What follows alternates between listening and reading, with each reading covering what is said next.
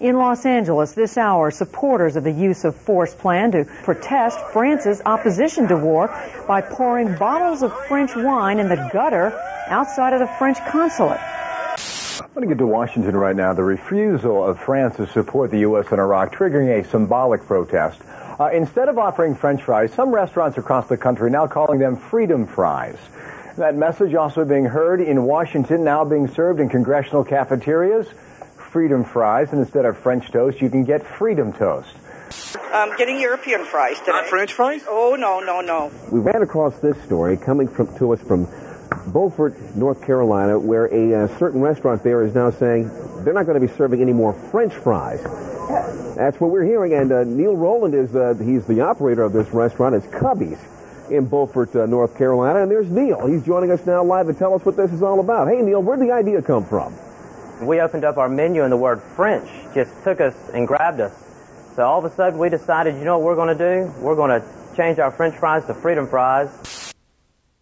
Ah, yes, freedom fries. Remember that little bit of propaganda nonsense from the outbreak of the Iraq War back in 2003? Do you remember that craziness that enveloped not just the United States, but the globe, which I can personally attest to because I do remember that, which is pretty astounding, considering A, I'm Canadian, B, at the time I was in Ireland studying at Trinity College, so I was far removed from North America in general, and thirdly, I didn't have a TV, I was not consuming media on a daily basis, I was getting my news through newspapers and occasional trips to the computer lab down on campus to check my email and browse the news. That was it, but somehow I still vividly remember that propaganda filtering down, and of course it was treated somewhat whimsically at the time as, oh, look what they're doing now, but still, that did filter down through the popular consciousness, and I remember it, and I'm willing to bet there are a number of people in the crowd who remember it. If you don't, or if you need a refresher,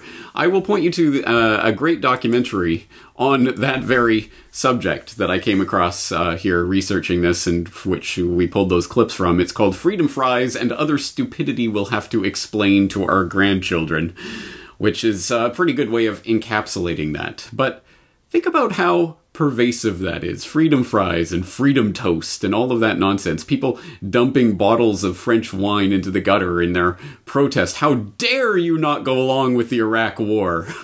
Which, it was absurd on so many levels. As they point out in that documentary, it's absurd. It's absurd that they're buying French wine and then dumping it in a gutter as if this somehow hurts France. It's absurd that they're doing this against France when almost every other major country you can think of was also similarly not inclined to support America in its Iraq war, including Russia and Italy and Mexico and China and all these other countries. But it's France that deserved all the ire and opprobrium because they're a bunch of rifle-dropping surrender monkeys, right?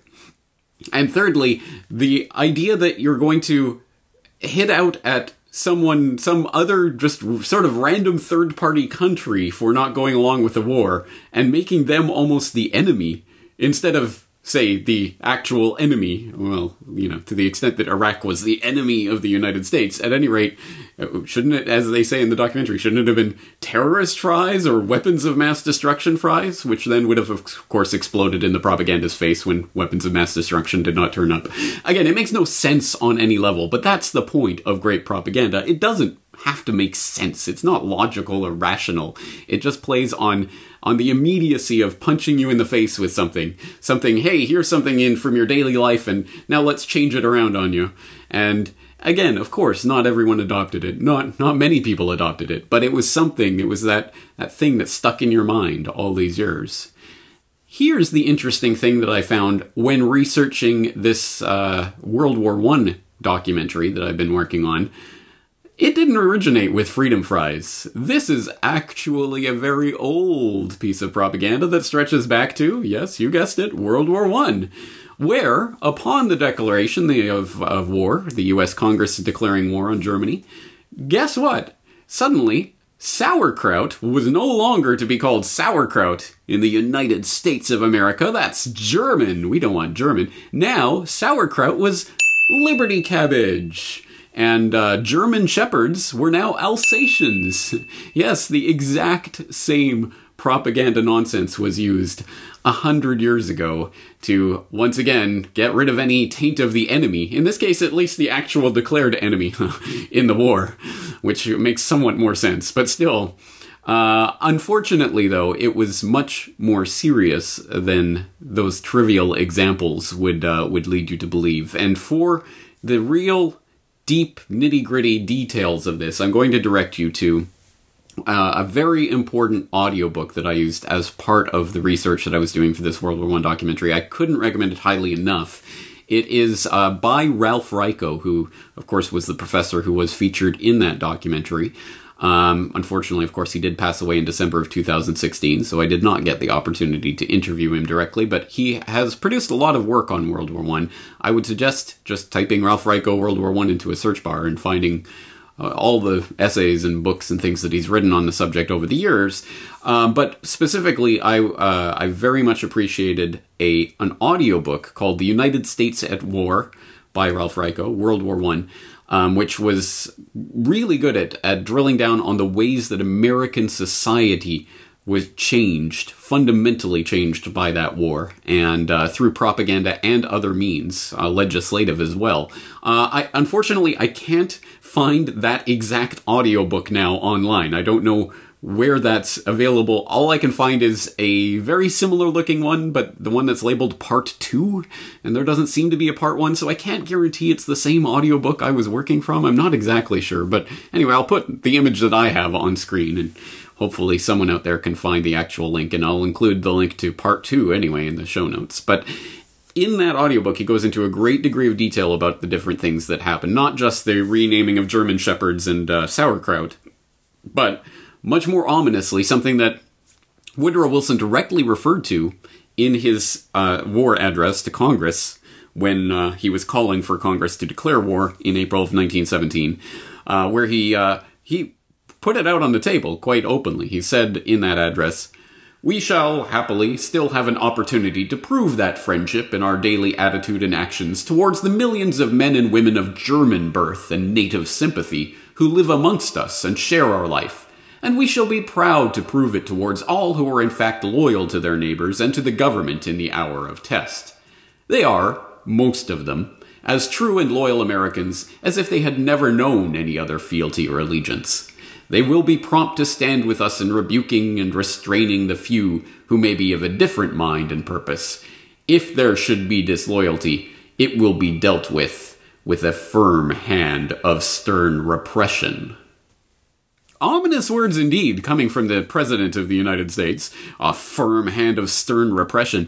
I think that's a phrase that probably wouldn't make it through the gauntlet of gatekeepers and scriptwriters who attend every presidential speech in our day and age. But at any rate, that was right there on the table there in 1917, and those were not empty words. Within 2 months, the U.S. Congress had, of course, passed the Espionage Act, which was followed up a year later with the Sedition Act of 1918. And together, those went a great way towards the outright criminalization of speech that was deemed contrary to government efforts during the time of war. And again, that was not mere rhetoric, and they weren't. That wasn't a bark with no bite. It very much had a bite, as evidenced by examples like the minister in Vermont who was sentenced to 15 years in prison for a pamphlet that he distributed to a total of 5 people, arguing that it was not right for a Christian to support the war effort. 5 people. He was sentenced to 15 years. The socialist leader, Eugene Debs, was sentenced to 10 years, only 10, for telling a convention of his party that the war had been caused by the capitalists. All of the different, those are just 2 examples. There were many examples of people literally being imprisoned for their speech during this wartime. And all of those convictions were upheld by the Supreme Court. Goes to show, it's the rights of freedom of speech and all of this are not worth the paper that they're written on. They never were. The Sedition Act, of course, was repealed in December of 1920. December of 1920. Over a year after the cessation of hostilities, they finally repealed the Sedition Act. But the Espionage Act, of course, is still on the books. And we know all about that because it's still being used to prosecute people like John Kiriakou, who had the nerve and the effrontery to expose the illegal CIA torture program, the only person to suffer any legal consequences for the CIA torture program is the person who blew the whistle on it. And it was through the Espionage Act of 1917 that he was ultimately prosecuted. So yes, this is still very much living, breathing history that is still very much with us. The craziness that swept over America during the World War I, again, cannot be stated strongly enough. 14 states passed laws forbidding the teaching of the German language. Iowa and South Dakota both outlawed the use of German in public or on the telephone.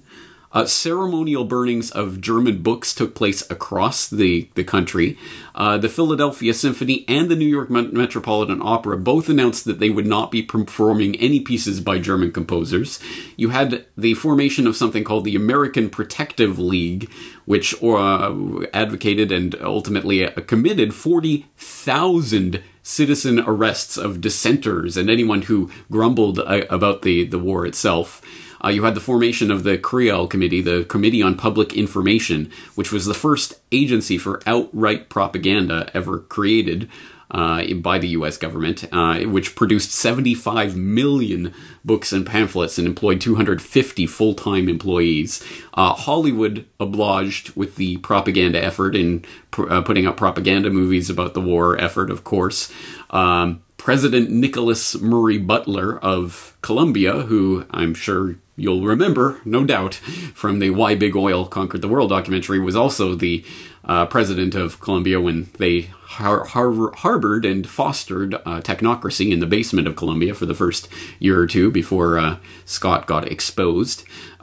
He issued a proclamation saying that with all possible emphasis there will be no place for dissent amongst the hallowed halls of Columbia University, and ultimately professors did get dismissed for so much as questioning the Rape of Belgium propaganda that we covered in a previous edition of this Propaganda Watch, or for merely saying that there were good and bad qualities in the German people as in any other people. Professors were literally dismissed for that.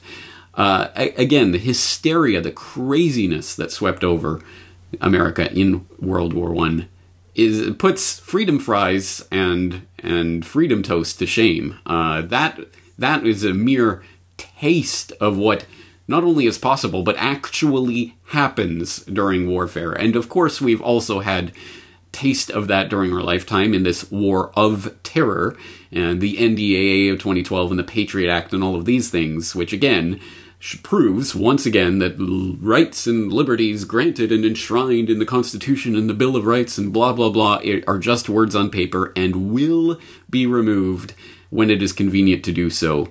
The World War I was the blank check for the transformation of American society in this particular case, but society all over the globe, as I did make the point in part 3 of the World War I Conspiracy. If you haven't checked out the documentary yet, what are you doing? Please do so. And we will be continuing to follow up on the incredibly important information presented in that documentary in the coming weeks here on CorbettReport.com. I hope you'll be staying tuned for that, and I'll be talking to you again very shortly.